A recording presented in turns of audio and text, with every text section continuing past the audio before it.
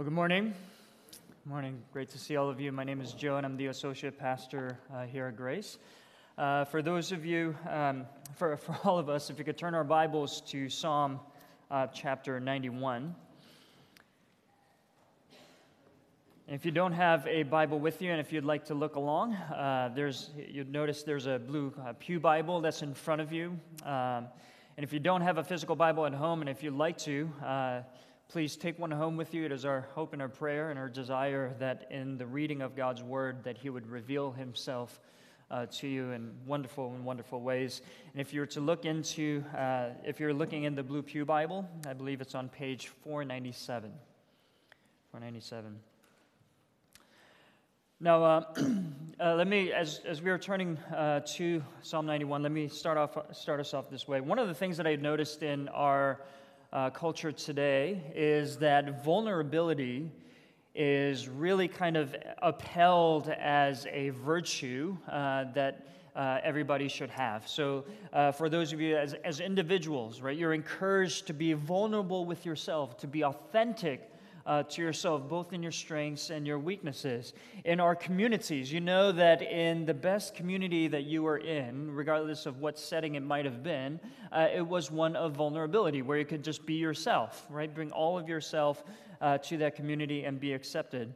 And what I'm finding what's really interesting is that even in kind of like corporate cultures, what I'm seeing is that corporate leaders are encouraged to be vulnerable with the people that they manage for varying reasons. And as I look at this development, I find that it's a good thing for the most part, right? It's good to be honest about, your human condition and all of your flaws, right? It doesn't go away just because you bury your head in the sand and act as if it doesn't exist. So it's a good thing to be honest with yourself.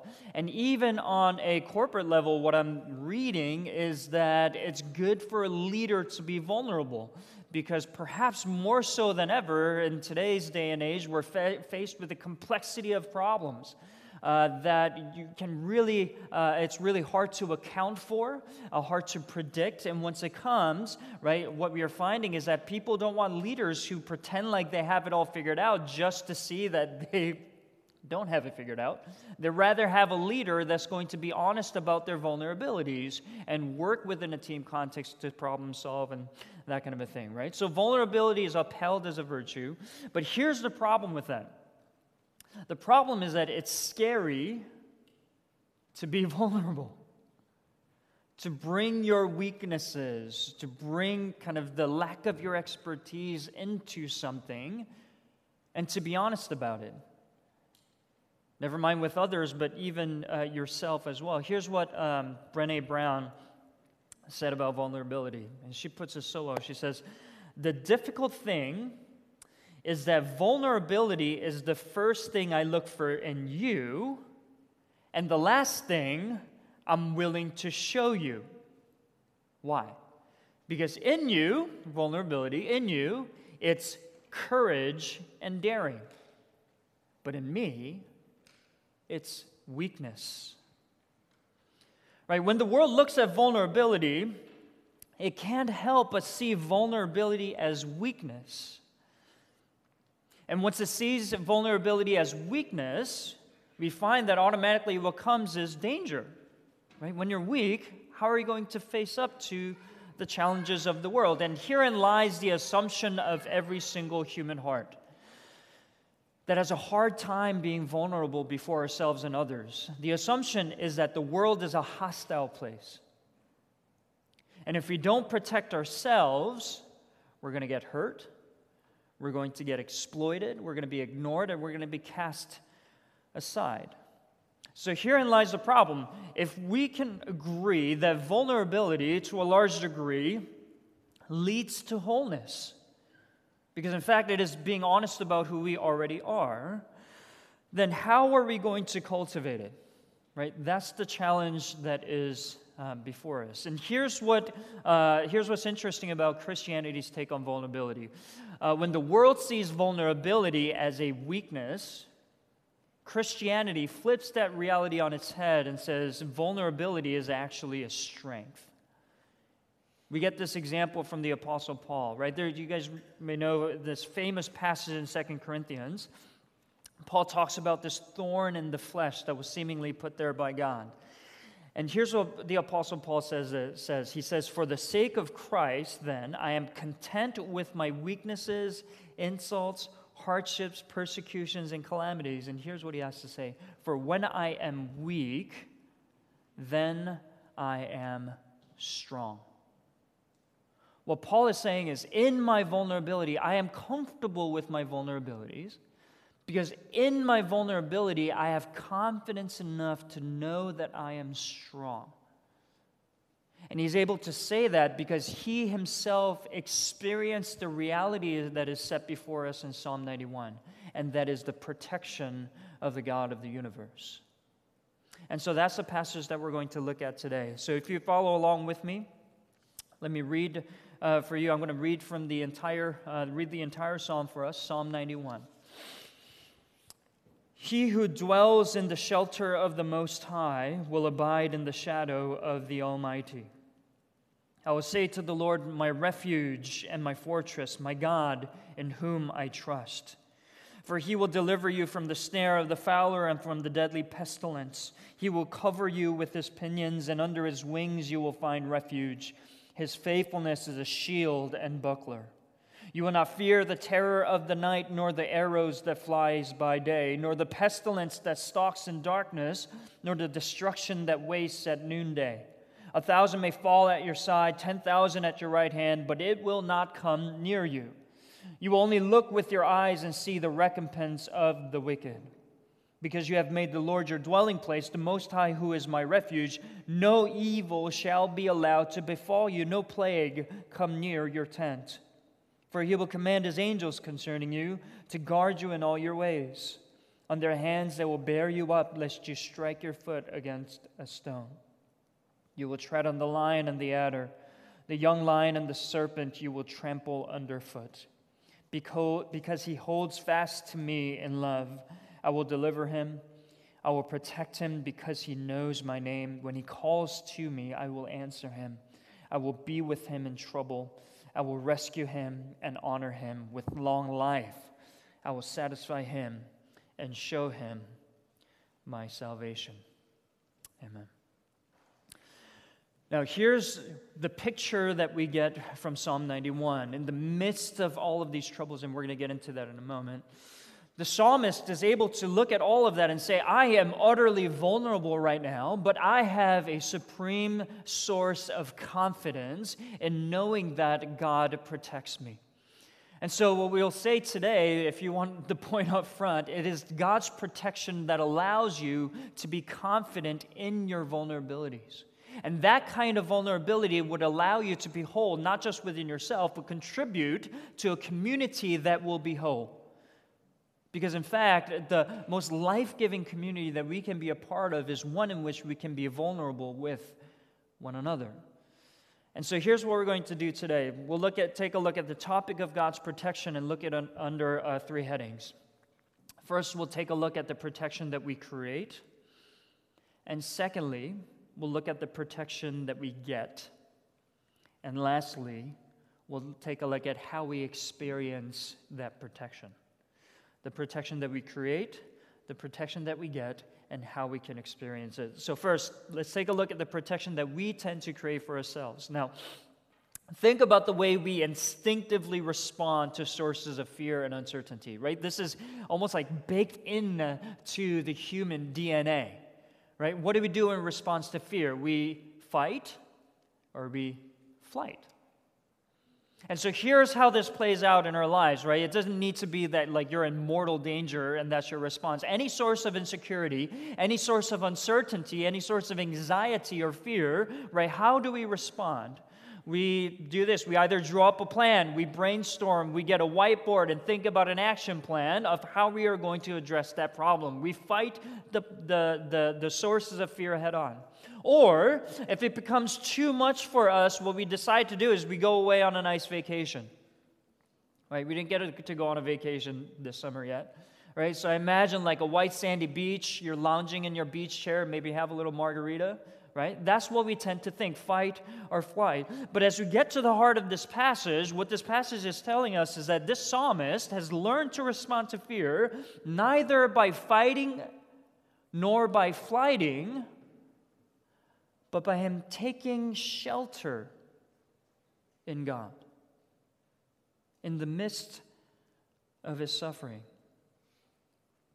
Here's what's interesting in the way the psalmist responds and the way he sees God as a shelter, is that this shelter exists not as an escape from, nor an elimination of his troubles, but this shelter exists in the midst of his troubles. Right, look at the psalm with me. And if you have your Bibles open, you might as well keep it open because we're going to go back to this text time and time again. Right, verse 3. Right, the psalmist kind of depicts God's protection of him. Right, he sees himself as a helpless bird that is already caught in a snare. Right, verse 5, he sees himself as a soldier in the heat of battle, and he sees arrows whizzing by. Right, he's in the thick of this battle. Right, verses 6 to 7, right, he pictures himself as a helpless person, right, with an epidemic, with a pandemic raging all around him.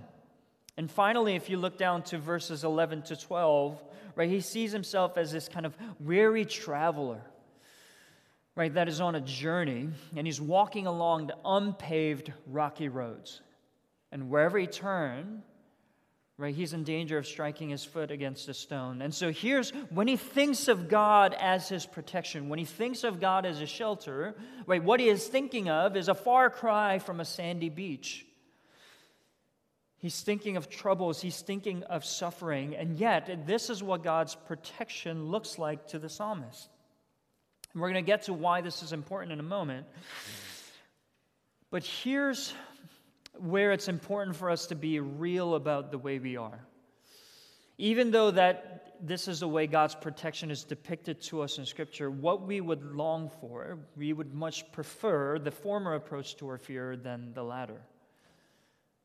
Because we are so uncomfortable with suffering and hardship in our life. And we see this out in the culture.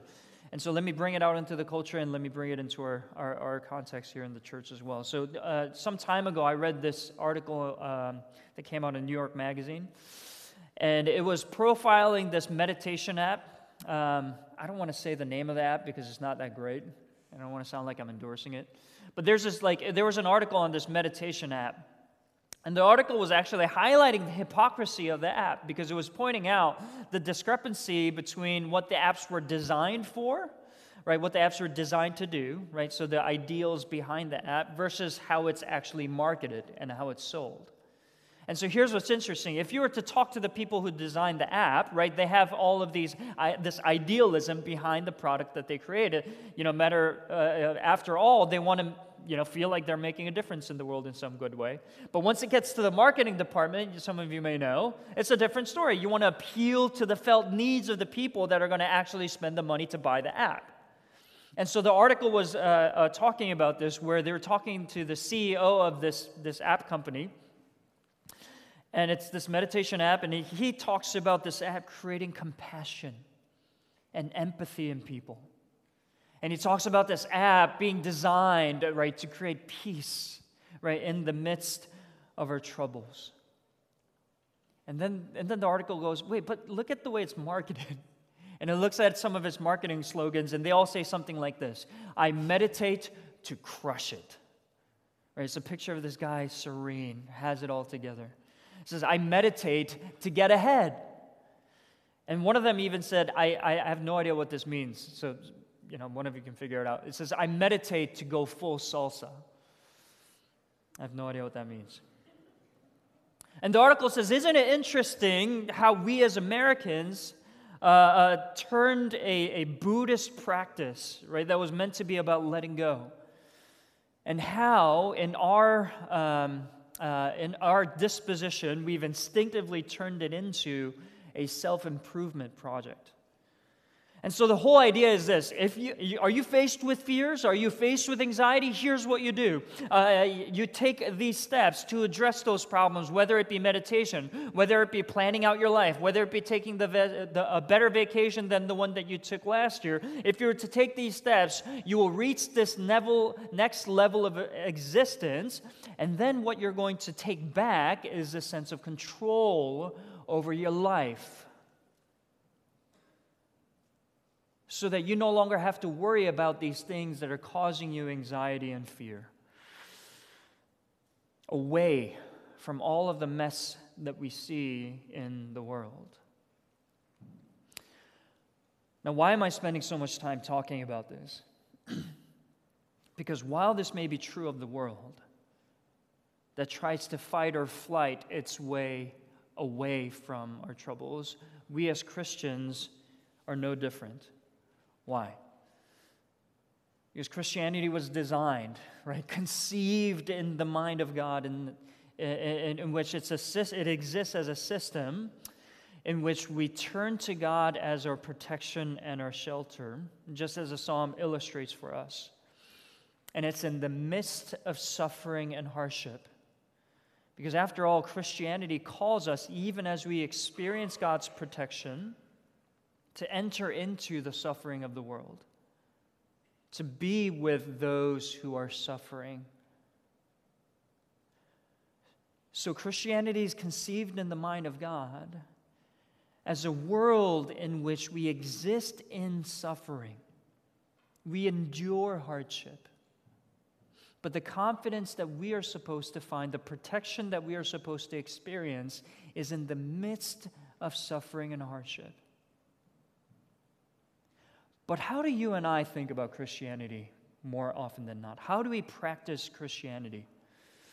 We try and take control. Right? Whenever we perceive a threat, the goal for us is their elimination and escape, and not existing in the midst of it. Now, with that being said, there's nothing inherently wrong about seeking stability and security. Right? There's nothing wrong about wanting to protect yourself and others. But here's the reality that we find ourselves in. If you're constantly looking to take control over your life in the way the world does, if you're constantly looking to bubble wrap your life as much as you can to protect yourself and your loved ones from as much hardship as possible, you know that leads to exhaustion. You're constantly working, right? Because if we take the idea of sin seriously, that everything is fallen and broken, and everything is not the way it should be, there's only so far you can remove yourself from suffering and hardship before it catches up with you. One of the things that I'm finding, especially as I myself have moved out of the city into a suburb, and when I talk to people that are going through kind of similar phases of life, here's what I find, is that they have kind of removed their life away from the messiness of life in the city, and yet they come to the suburbs and they're faced with a whole new lot of problems. For people like myself, why have you moved out to the suburbs? Because we wanted to get away from the messiness of life in the city. And yet here we come, we're faced with a whole new set of problems. There's only so far that you can bubble wrap yourself for you to experience the kind of protection that comes from within you. And yet what this psalm tells us is that what we really need is for us not to be whisked away from our threats, to be whisked away from the sources of our fear and anxiety, but that what we really need is protection in the midst of it. So that in the midst of this protection, we are enabled and strengthened, right, to endure, so that we get through them with our heads high, undefeated, and having gone through the fire, so to speak, we come out stronger than we were before. And so even on a practical level, what we find is that the protection that we create simply does not work. And so here's the second point that I want to look to, is take a look at the protection that we get. What kind of protection does God provide us? Now, I'm going to try to move through this quickly, But in the passage, we get 4 characteristics of God's protection and care that we're going to examine together. And so here's what I'm going to do. I'm going to list them for us from the outset, and we'll think through them briefly as we go through it together. And here are the 4 things. We find that God's protection and care are 4 things. It's versatile, it's comprehensive, personal, and empowering. God's protection over us is versatile, comprehensive, personal, and empowering. So let's take a look at 4 of those quickly. First, we find that God's protection and care over us is versatile. Now, what do I mean by this? Well, if you look at verse 2, he says, God is my refuge and my fortress. And again, if you look down at verse 4, he says, his faithfulness over me is a shield and a buckler. Right? And here's how the psalmist is portraying God's protection over him. It's in militaristic words and undertones. It's talking about God's unyielding strength that has the ability to withstand the artillery of the enemy. Right? He is like a soldier that surrounds you with his strength. Right? Here we get a picture of a God who protects and cares in a way that, traditional cultures would have associated with fathers. Right? To protect you through his strength. But if you were to look again at verse 4, the first part there, what does he say? He will cover you with his pinions, and under his wings you will find refuge. For those of you that don't know, pinion is like the tip of a bird's wings. Right? So we get this picture of a God who is gentle. Right? We're getting a picture of a God who is like a mother bird, right? Shielding her young from the scorching sun, right? Absorbing its heat so that her young can stay protected from the elements, right? That's a little bit of a different picture than the one we got before. Here we get a picture of a God who's traditionally associated with characters that would be more motherly, right? It's a tender care that the psalmist receives from God. Here's what we're talking about here. If you put those two together, we get a God who is both traditionally fatherly in his protection over his children, but also motherly, gentle and tender in his care for his children as well. Here's the point that we get from this depiction of God, that depending on what it is that you're going through, you know that you need to be cared for in different ways. Sometimes, right, if you're being an idiot like I am most of the time, you need somebody to come in with a hammer and speak truth into you and say, Joe, you are being so silly, right? You need to trust in God and you need to shape up, right? Because you're worried over nothing, right? You need that kind of tough love. Or, right, what you're going through is so difficult, you're buckling under its weight. You need somebody strong to come and cover you with their expertise, with their strength, and say, it's going to be okay. Let me take care of your problems for you. But other times, you need somebody who's going to come in with gentleness, somebody who's going to be tender with you. I know I'm being an idiot, but what I need right now is a gentle word from somebody who tells me it's going to be okay. I'm here with you. And depending on what season you're going through life, you may be going through life, you know that you need both kinds of care. And here we get a picture of both from this God. He's both strong and tender. He is the lion and the lamb. And the kind of care that we need from God at different seasons in our life may be that from a lion, and other seasons in life we may need care from a lamb. And here's a God who knows exactly how you need to be cared for. And he's saying, I will respond appropriately to whatever it is that you're going through. His protection and care for us is versatile. But secondly, we find that it's comprehensive. If you look at verses 5 to 6, here's what it says. It says, you will not fear the terror of the night, nor the arrows that fly by day, nor the pestilence that stalks in darkness, nor the destruction that wastes at noonday. Now let's break this down real quick. The psalmist says, you will not fear the terror of night. And what is he talking about? It's talking about this debilitating fear and anxiety that prevents someone from being able to sleep. In our modern lingo, right, with kind of a greater awareness with mental health issues, we may say this person may have some kind of anxiety or mood disorder. Right? This person is struggling with his mental health. Right? It's talking about the ills of the mind.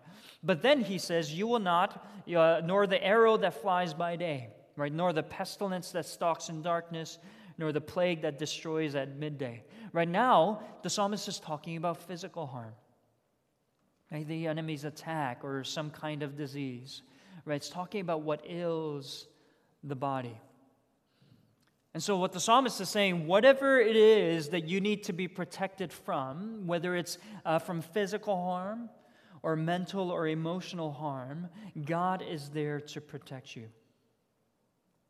Right? Whatever it is that you need protection from. Now, let me just quickly say here, this is not saying that if you are a Christian, and you may have heard this from some other folks, and I'll tell you this is not true. It is not saying that if you're a Christian that you are immune from ever getting sick, that you are immune from experiencing any kind of mental health crisis. No, this is a work of poetry. It's talking about something different, but even better. Here's what the psalmist is telling us with this comprehensive protection that we receive from God. It's telling us that there is absolutely nothing that will ever happen in your life that is outside of God's control. It's saying that not a single hair from your head is going to fall out. There is no hardship that will come to you unless it is allowed by the God of the universe. And if it is allowed by the God of the universe who happens to love you, there is no hardship that can come your way that can ultimately destroy you. But every hardship that comes your way can only make you stronger, can only make you more beautiful in God's sight. Here's what a hymn writer and Pastor John Newton says about this. He says, "Everything is necessary that God sends our way. Nothing can be necessary that He withholds." Here's the assurance with God's comprehensive protection. It's telling us that nothing slips through the cracks with God. That every single thing that you experience in your life, both the good, but especially the bad, if you are a Christian, you need to remember that God has allowed this to happen to you. And I'm not discounting the suffering some of you may be experiencing right now. And I'm not saying everything is going to be rosy. It is going to, ultimately, at the end, but that is not what you need to hear from me. What you need to hear from me is that if you are suffering, if you're asking questions of why you're experiencing the kinds of things you're experiencing, ultimately the answer resides with God. A God who has promised to be good to you. A God who says, "I will not allow a single thing to happen to my beloved son or daughter without my permission." And that is a reality that we are being encouraged to grapple with. So His protection over us is comprehensive. But thirdly, it's personal. Now, if you look at verse 7, it says, 1,000 may fall at your side, 10,000 at your right hand, but it will not come near you. Now, obviously, it's talking about, some kind of battle, right, that is raging around the psalmist. And it may not come across so obviously in English, but if you're to look at the original language, you see that you, the word you at the end of verse 7 here, it says it will not come near you. It's hard to get it across in English, but it's in the emphatic in the Hebrew language. Here's what it means. The psalmist is basically saying 1,000 may fall. Actually, no, scratch that. 10,000 may fall all around you. Even if all of them may fall, you, I will protect. That's what the psalmist is saying. I have my eyes, in the midst of tens of thousands of people around you, I have my eyes fixed squarely onto you, and I will make sure that even if everybody else falls, that you will not fall. Now think about protecting one person in a crowd of 10,000. I often think of it this way. You know, you have celebrities that are trying to just live a normal life and go to a coffee shop. What do they need to do? They need to have bodyguards around them, right? Protect them from paparazzis or anybody that may do, have funny ideas or whatever, right? And what do these bodyguards need to do in order to protect this one person? They need to be close. Right? You can't be standing 30 feet away and say you're protecting this person. No, if you're in the midst of a crowd that is rushing in to protect a person, you need to be close to them. Right? And that's the kind of active, intimate engagement that is being talked about here. Here's what God is saying. God is saying, in the midst of all of these troubles that may come your way, you need to understand that those things that come your way not only do not happen outside of my permission, when those things do happen to you, what you need to understand is that every single step of the way, I will never turn my eyes away from you. I have my sights set on you. So you can be assured that whatever it is that you are going through, it does not happen outside of my control. It does not happen outside of my watch. It does not happen outside of my care for you. It's personal. Lastly, quickly, it's empowering. Right? Let's look at verse 13. He says, "You will tread on the lion and the adder," or cobra, "the young lion and the serpent you will trample underfoot." Now, there are kind of two layers of meaning. On the one hand, you can kind of take the image for what it is and the first impression that it leaves on you, that any kind of predator that comes your way, figuratively speaking, you will be able to trample underfoot. But here's another layer to that. In ancient Hebrew literature, creatures like the lion and the adder were actually ancient symbols for powers of evil, whether it be individual tyrants or systemic evils of the evil kingdoms of the world. And you'll find kind of hints of these images in the book of Daniel, for example. And so when the psalmist says, "You will trample underfoot the lion and the adder," he's saying, if you were to experience the kind of protection from God that's being depicted here in the psalm, that when you're faced with evil, you're not merely going to survive it, but God's protection of you will be such that you will now be empowered to defy it.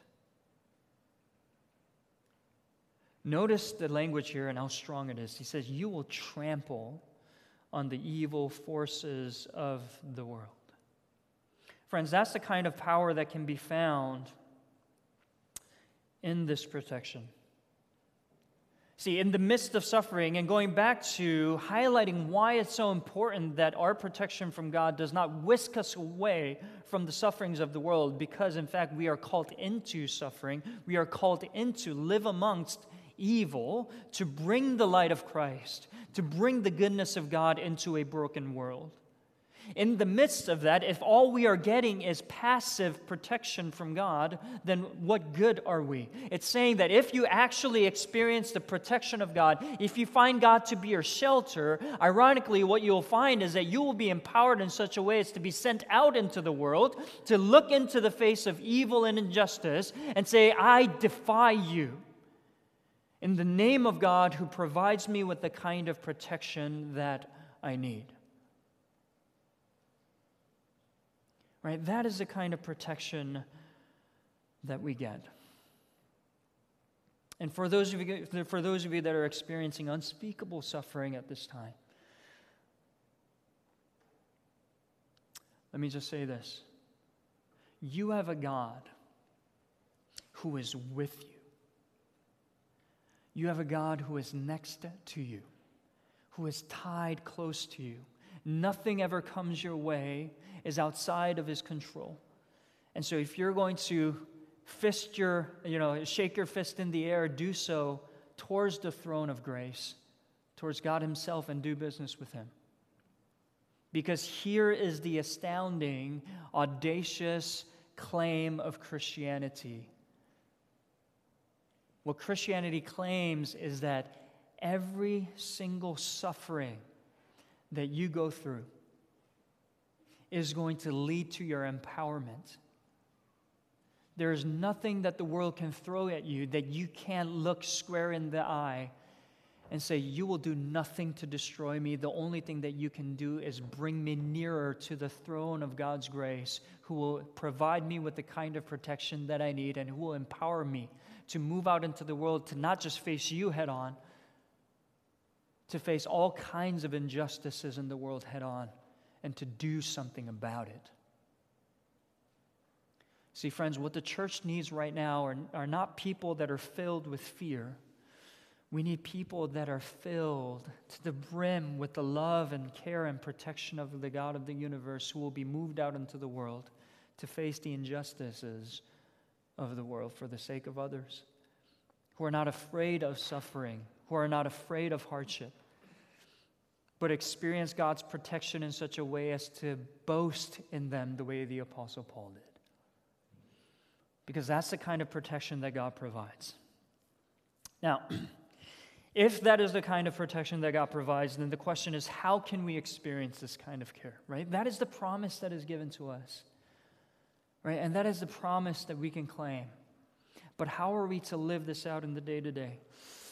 Well, here's the answer. The last point, how do we experience this protection and care? Now, St. Augustine, who was a Christian theologian back in the 4th century, said this that I think will be applicable for us. He said, only the love of the immutable will bring tranquility. Only the love of the immutable will bring tranquility. And, I find this to be true in so many ways. I find that the older I become,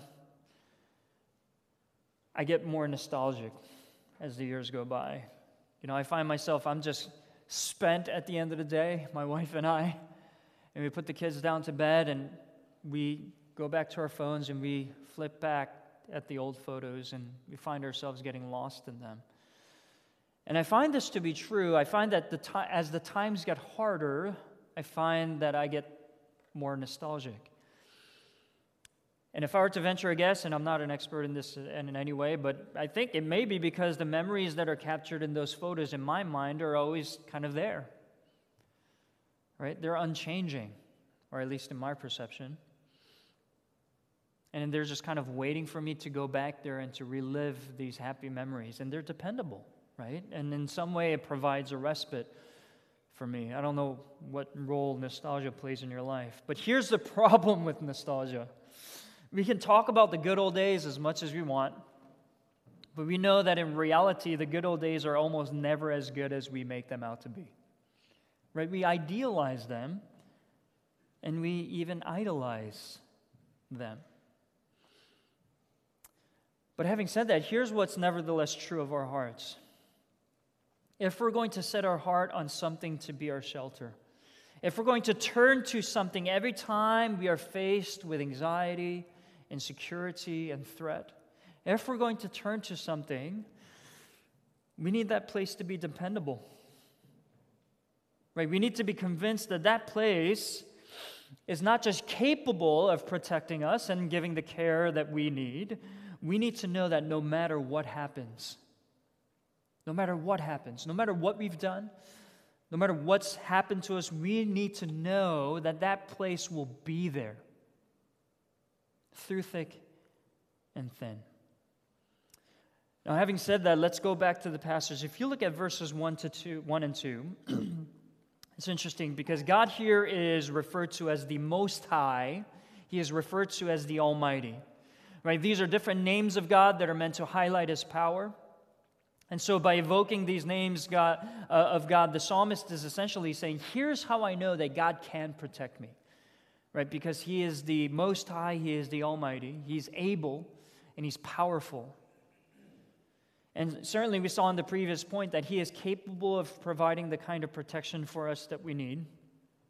But the question remains, how can I know that no matter how powerful God may be, that He is willing, that He will provide the protection that I need. And this is where we absolutely need the end of the psalm. So if you jump down to verses 15 to 16. Now, up to this point, the psalm has been written from the perspective of the psalmist himself, right? He is the speaker, right? He's addressing his own self and he's addressing others. But as you get to verse 15, the speaker changes. Listen to this, verse 15. Actually, let me read from verse 14, right? Verse 14, it says, "Because he holds fast to me in love, I will deliver him. I will protect him because he knows my name. When he calls to me, I will answer him. I will be with him in trouble. I will rescue him and honor him with long life. I will satisfy him and show him my salvation." All of a sudden, in verse 14, God himself breaks into the psalm, interrupts the psalmist, and says, "I will have the last say." See, whenever I officiate weddings, I try and tend to be flexible with the couple. You know, they have various kind of desires for what their ceremony, what they want the ceremony to be. And so, I work with the couple for the most part, but the one place that I won't flex and can be quite rigid in are the vows. Because a wedding vow is a pledge. A wedding vow, rightly done, talks not about how much I love you right now, but a wedding vow says, I will love you in the future. Not that I love you right now when things are rosy and you're looking as beautiful as you're ever going to be, but that I will love you when we're old and gray, when we get into fights, when you see the ugliness that's inside my heart. A wedding vow is a pledge towards the future, and here's what God is doing. God himself is pledging his very own self to us. He is making a promise to us. It is unconditional. Now, you may be saying, wait, hold on a second. It says right here, because he holds fast to me in love, I will protect him. So it's really not unconditional. I need to love him, I need to follow his ways, I need to be moral, and I need to be religious. But here's what the passage says, and it doesn't come across in English quite the way it should, because the phrase, he holding fast to me in love, really can literally be translated in this way, because he is attached to me in love. That's what God is saying. He's not saying, because you have done something to grab onto me with your good deeds, I will then protect him. What God is saying is, look, you don't need to worry about why you're attached to me. You're attached to me because you're attached to me. I have attached myself to you in love because I have attached myself to you in love. Not because of anything that you brought to the table, but simply because I love you. And because I have attached myself to you, I pledge my protection and care over you. That's what God is saying. There is no condition that is attached here. And here's what you and I need to know. The last word of our confidence in the face of suffering does not come from you. If it does, you will buckle under its weight and you will be ruined. No, the confidence that we get from this psalm is that the last word of our confidence in the midst of our suffering comes from the Lord. He says, I will have the last say. And my last word on this matter is that you belong to me and I belong to you. And I pledge myself to you. And that means there is no force in heaven or hell that can keep God's love away from us.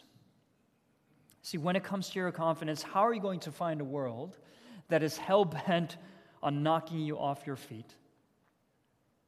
It's knowing that God will stay true to his word. Now, let me just close with this. At this point, we have the perspective that the psalmist himself did not have, and the fulfillment of this very scripture that is found in the person of Jesus Christ. See, if you look at Matthew 4, and some of you, when I was reading the psalm, you may look, wait, those two verses sound kind of familiar. And it's because it comes out of Matthew chapter 4. It's when Jesus is tempted by Satan in the wilderness. And Satan makes a direct quote of this psalm. And he says, if you are the Son of God, Satan says, throw yourself down. And then he quotes the psalm, for it is written, he will command his angels concerning you, and they will lift you up in their hands, so that you will not strike your foot against the stone. Now, I suppose technically Satan isn't lying here, right? He is the Son of God. I mean, he can command angels to come and save him whenever he wants to. Even when he was hanging on the cross, he could have had a legion of angels come and deliver him. So he's technically not lying. So why does Jesus take issue with what Satan says here? He takes issue with what Satan says here because Satan was trying to get Jesus to veer off his mission. Why? Because Jesus' mission from the start was to go to the cross, to have his foot nailed, not dashed against a stone, nailed to the cross of wood, to be broken apart. Why? Because that's what it would take for God himself to keep his pledge to you. That's what it took for Jesus to stay true to his promises. He was the one who took on the arrows. He is the one who took on the pestilence, the sickness, and the terror of the darkness on himself. You remember him in the Garden of Gethsemane, taking on the terrors of night. He cannot sleep. He cannot eat. Filled with tears, asking God to let the cup pass from him. And yet to the end, he stayed obedient to the Father's will. Why? To take on the cost of God staying true to his word to you. And friends, if you understand that, that's what it costs to love. See, anytime you give yourself away to somebody and pledge to love them, you know you're bearing the cost. There's messiness that follows inevitably. But if you look to Jesus Christ, losing every bit of himself on the cross with his heart resolutely set upon you, no matter what uncertainty that you may be living through, you will know this, that your circumstances won't have the last word. But God's grace upon your life will have the last word because he won the right. He won the right to have the last word with you. Because he holds fast, because he is attached to me in love, he says. I will deliver him. I will protect him because he knows my name. When he calls to me, I will answer him. I will be with him in trouble. I will rescue him and honor him with long life. I will satisfy him and show him my salvation. Will you go to this God with your entire self? Will you find this one place to be a place in which you can truly be vulnerable? And what you'll find is that God will fill you up with the kind of confidence that will allow you to be vulnerable with yourself and be vulnerable with others in love and service. And that's the kind of community that God is looking to create here at Grace Church, a community that is not afraid to be vulnerable with one another because we have found our hiding place in Jesus Christ, who had his hands nailed open to the cross to accept us just as we are and speaks a word of care and protection over us until the end of the age. And with that confidence, will you look to one another and accept and care for one another just as they are because we are accepted in Christ just as we are? Let's pray. Our Father in heaven, God, I come before you, God, with fear and trembling. For I know, God, there is so much of who I am that is built upon the foundation of wanting to cover over myself, cover over my weaknesses, cover over my sins and insecurities. And God, it is a scary endeavor to come before the throne of the God of the universe to be stripped bare of those things and to be vulnerable before you. And God, that is a step that many of us are looking to take, are wanting to take, but haven't been quite able to take yet.